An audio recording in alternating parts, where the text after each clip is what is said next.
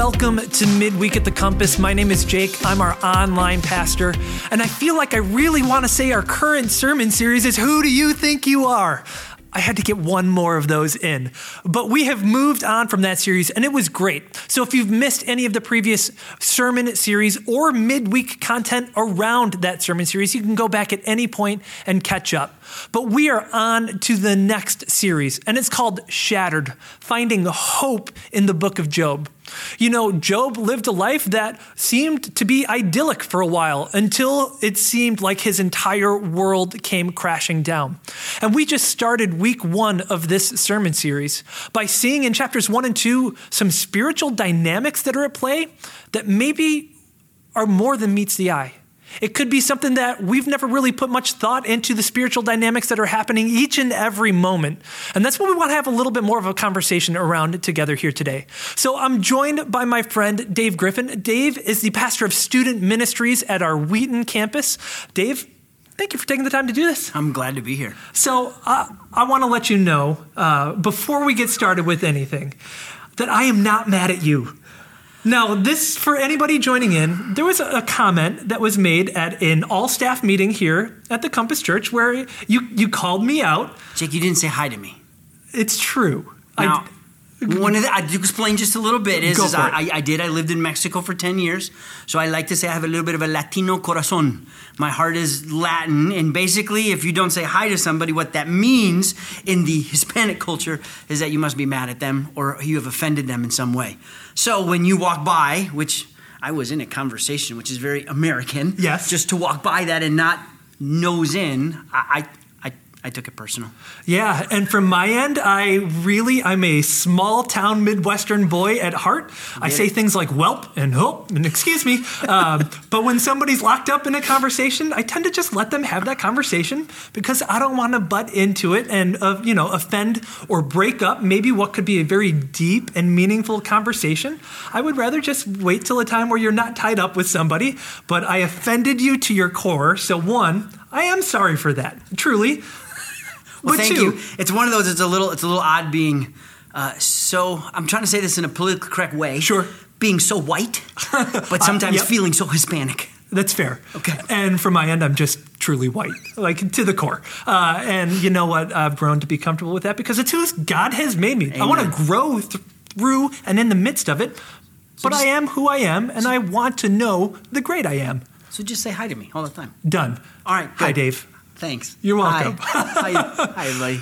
But with that, right, I wanted to have a conversation with you around all things kind of spiritual. Gotcha. Of what you have seen at play. Because I've heard you share stories in the midst of different messages in student ministry or from our weekend services here at the Compass Church of, honestly, your time in Mexico where you lived and served there and just some of the things that you have seen at play.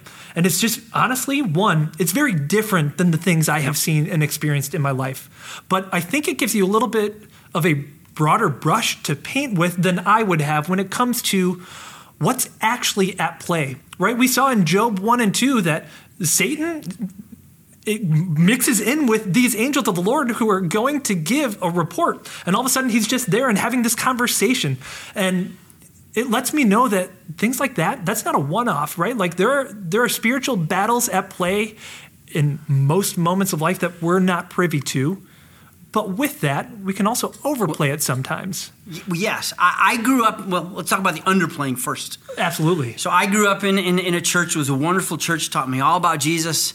But I was never taught that there is an enemy that doesn't like me or anybody like me that's trying to follow Jesus. And so I really grew up kind of just thinking about Jesus, but thought the struggles that I was having was just a me problem instead of really thinking about it. I might be under attack, which is wasn't a lot in my vocabulary. So what was funny is you go to Mexico, and I was actually visited an Indian tribe that was very much a superstitious, spiritual tribe. For millennium, however it was, they had no idea that there even was a Jesus that existed. And so I was able to meet some of the first people that ever had met Jesus. Their basic religion was animism, I think it's called, but basically nature itself told them the secrets of life. And so animals would talk to their witch doctors, or trees would express themselves in some ways as they were in ceremonies and stuff, and they worshiped nature. So it was just interesting that I'm there and never knowing we really have an active enemy. And one of the ex-witch doctors says, Dave, would you pray for me? Knowing that I was a missionary. That's interesting in and of itself. Yes. But keep going. So Dave, would you pray for me? I'm a new believer, and I know Jesus is true. And he goes, but I'm having this problem. And so I'm, real concerned, saying, hey, what's your problem? I'm thinking he's going to say something like, I'm struggling reading the Bible, or I'm having family problems. Well, he says every night on the way home, the great white wolf stands next to him and tells him how Jesus isn't true. Huh. So I kind of, not where you thought the conversation was going. No, so what do you mean? And he actually said it was one of the spirits that he would talk to before knowing Jesus, and would visit him on the road, would stand up like a human and just say, Jesus is a lie. This is what the truth is. And he goes, I know Jesus is true, but the dumb wolf won't leave me alone. Dave, would you please pray for me? Now, I've prayed for a lot of different things. I had never prayed for anything like that, but it opened my eyes up to there's a dynamic here that's happening that is real. Yeah. And so I have no idea what happened to this gentleman, but I did, and all the faith that I could muster up, prayed that, Lord, may your truth be real. And now as I look at it, I'm like, probably the best prayer I could have ever prayed for. But that's the truth. And so even if we look into Job, what we're talking about, there's this deal is we do have an enemy, and he is actively roaming around, as it says, looking for people to destroy. Yeah. Now, the question is why? So let's get to that. Why? I don't want to get into a whole bunch, but it all is sort of in the story of who he was. So if we go all the way back, he was one of the head angels before humans and everything. His name was Lucifer, and he decided he wanted to be God. And so kind of led a rebellion of trying to overtake God, take his throne, which was a complete failure. Yeah. Because God didn't even have to fight him. Just kind of like with a word, kind of like my mom used to say, go clean your room. There was nothing I could physically do to stop my mother from saying that. I was under that authority. I had to do it because I knew there's nothing I can do. Yeah. I can't beat up my mom. You wouldn't want to. You can't. Satan knew, or Lucifer knew, there's nothing I can do physically. And so the reason I look at that is, and again, if you guys know who I am the younger brother of Pastor Jeff. Yes. Jeff he's taller and he's bigger than I am. And he had several kids. He was super duper smart, always did the right thing. It was kind of annoying. But he even annoyed other people. And some of those people weren't big enough or mean enough to actually mess with Jeff, because Jeff was a swimmer. And back in the day, he was actually ripped. And I'm not lying this one. I'm telling the honest truth. I really am. But the boy was jacked. I mean, he was ripped. Yeah. And people wouldn't mess with him. But if they really didn't like him, who did they mess with then? Dave. Little brother. And so I got locked in lockers. I got wedgies, you name it. Right. And it was all in the name of, hey, we can't get Jeff, so we might as well get Dave. That's why I think that's why you guys look at why Satan hates us so much. He knows he can't do anything to God. Can't hurt him physically, can't hurt him emotionally, can't hurt him in any way, but I can hurt who he loves.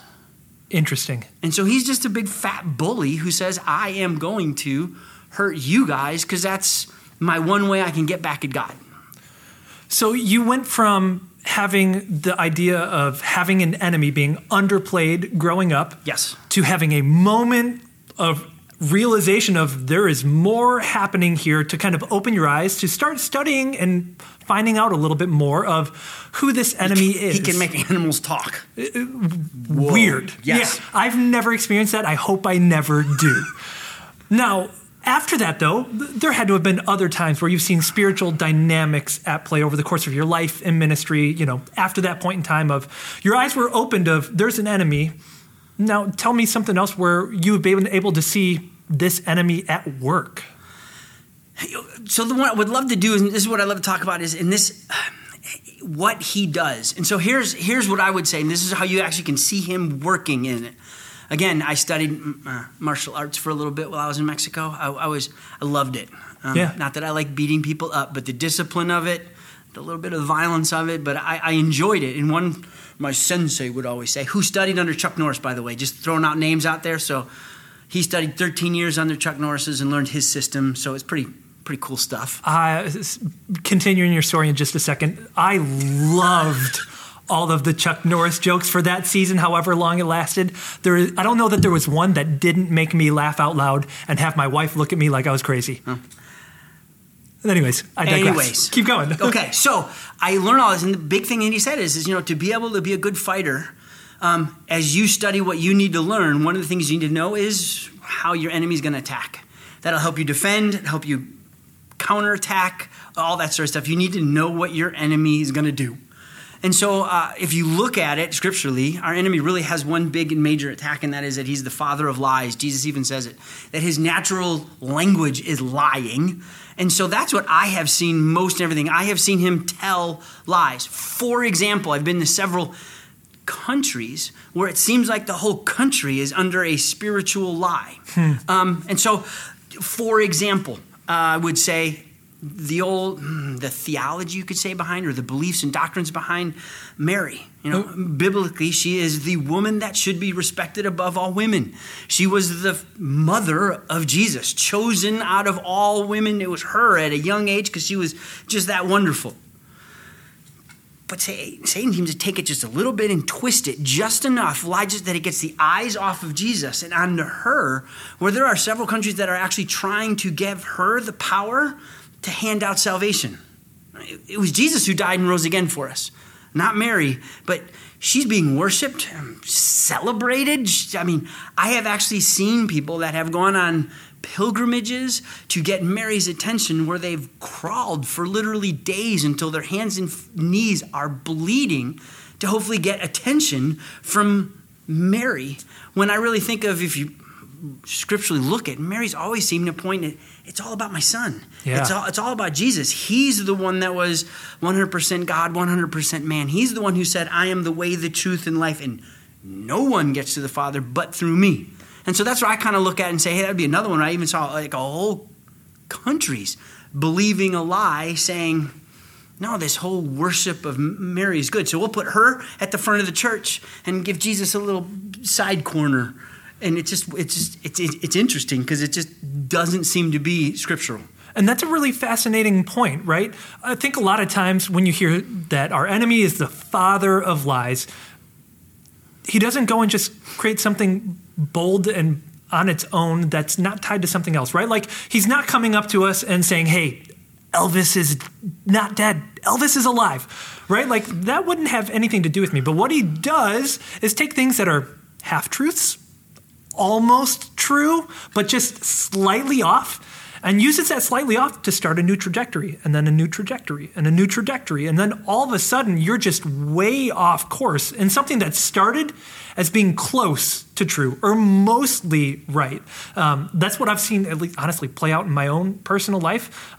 I am my own worst critic, right? For anyone that's an Enneagram person, like an Enneagram 1 has this inner critic to the point where like I have a very hard time taking a compliment as an example because when somebody says something nice about me, I'm playing all the things in my head that were actually wrong with what they said or what I did to actually get a compliment.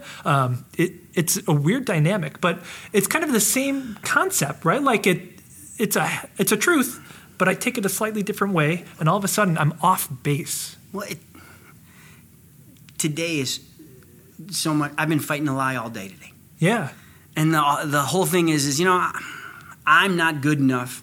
They should have asked somebody else to sit and talk about this theme, or you should have invited somebody who has more studying or is more serious or got a better beard. I don't care what it was. It was one of those things where just straight up that's what it was. And here was the reason. On Sunday, I was talking to a man, and the man kind of making a joke about my career. I have been a student pastor in 2 different countries for 30 years now. Yeah. And he just made a comment of, isn't it kind of weird that you're 50 years old and you're still doing student ministry. And it was kind of that joke of maybe I should grow up or maybe I should do something like an adult would do. And it's been so funny because ever since then, and you're inviting to sit here, this little lie's been going around saying, you're not adult enough to share it about, talk about these things. You're not, it should be Jeff. Your older brother is the one that has the senior pastor. It should be your dad because he's got 150 people in his Sunday school class and he's studied scripture so much. I could have thought of 150 people different. And here I am, I'm believing this lie. When the truth of the matter is, it's almost correct. I'm not worthy to be talking about Jesus. But because of his death and because of his resurrection and because of the fact that the Holy Spirit has moved in each one of us, I now have everything I need, that he has made me worthy to talk about these things. And so I just look at it there and say, man, I am in the right place, and God gave me this opportunity, and I am the right person. I might not get it all right and not be correct and everything, but to say that, I can't, or I shouldn't, or I'm not worthy is almost true. Yeah. But like you say, he twisted it just a little. And I look at that, and sometimes you could say, well, no, Dave, that's just low self-esteem. Yeah. But that's where the enemy knows, that's where my self-esteem is. And that's what he's so astute about. He knows me enough, and I think he knows all of us enough, that he's able to lie to us and where we're most vulnerable. It's those fiery darts the Bible talks about where we should be armored, with the armor of God. And those fiery darts, he knows where to aim them. And so he aims them at my self-esteem because that's where I am a little weak in comparing myself. And so I just would say to everybody, as I think about this and look at Job, what this is telling me is you and I, we're in a fight. Yeah. Yeah, absolutely. This life we live in, and it's not just against the bad circumstances which happen. We have an enemy that doesn't like us. Now, again, that doesn't mean that when I stub my toe, Satan put that bedpost right there so that I would say that bad word. I don't think he works that way. Yeah. You can't find him under every rock. But we do have an enemy that wants to lie to us. Absolutely.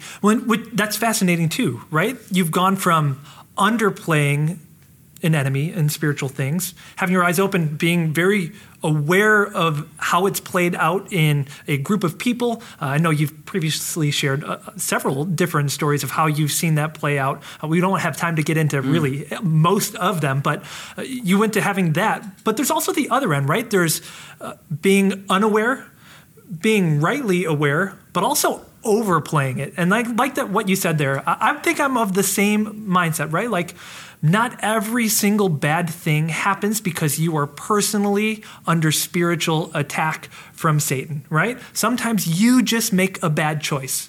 But you said it before we started recording, and I think it's just incredibly wise, so I'll say it, but I'm giving you credit for it, is we're just in a broken world, right? Like, I might forget my keys at home because I'm absent-minded and I've got a million other things going on, and I get to my office and I can't unlock the door. Is that a spiritual attack on me personally? No, that was me being absent-minded. But that happens because we have an enemy and because we are in a fallen world that Jesus has worked to restore.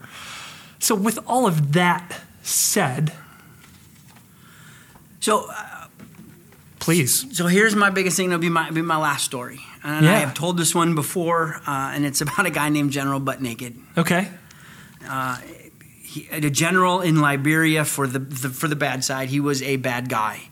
And I'm not going to get deep into it, but I mean, talk about somebody who believes the lies of Satan so much that he was literally with his own hands admits to murdering thousands of people, enslaving children and making them warriors where they brainwashed them. And I mean, the stuff he did was just evil. Heinous, yeah. Because he was believing a lie. The more I do this, the more powerful I will turn into a god myself. And that's kind of what he was going for. And it was all a lie from Satan. If you do these things, which were horrible, I'll make you a god. Yeah. And what's absolutely beautiful is I met him after he had found Jesus and the truth had set him free. And when I met him, I asked him what his name was, and he didn't say, I'm General Butt Naked. He says, my name's Joshua. And I said, where'd that come from? And in talking to him, it was because I live now a new truth.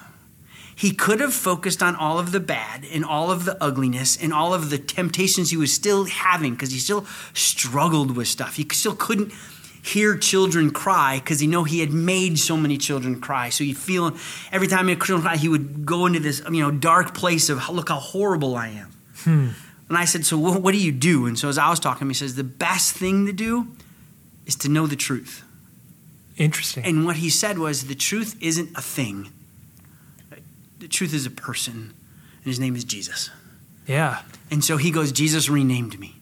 And so that was the most gorgeous thing I ever heard. When he believed that truth, he let Jesus' truth now redefine him completely. He knew it so well. He understood the voice of Jesus and not just that little weird voice that throws all the lies at it. I'm not saying we're going to hear voices in our head. So I don't want to go there again and over-spiritualize, but we all know that. Why did I just think that I'm a horrible person? Or why did I just believe that lie? Yeah, we do have an inner dialogue going on. Mm-hmm. And so he just says you have to know the real voice. And so that was his biggest thing. It wasn't, hey, I need to fight all of my demons. Yeah. The truth is I need to know Jesus so that he takes care of everything. And that's fascinating, right? You went from studying martial arts and knowing your enemy, which could be good advice in some regards and sometimes, but not the best advice. That's true. The best advice is to turn from knowing your enemy and turn to knowing the truth. Turning from the father of lies and knowing that truth is a person found in Jesus. So last thing I want to ask is how can we come to know truth? What does that process look like? How have you seen that play out? Here's the most simple way I can put it. It's a relationship. And so just like when I started falling in love with my wife,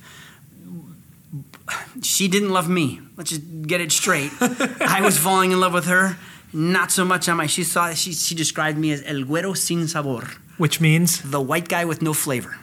Awesome. So that's how she saw me and said, how am I going to ever, I needed her to know who I was. And so I spent time with her.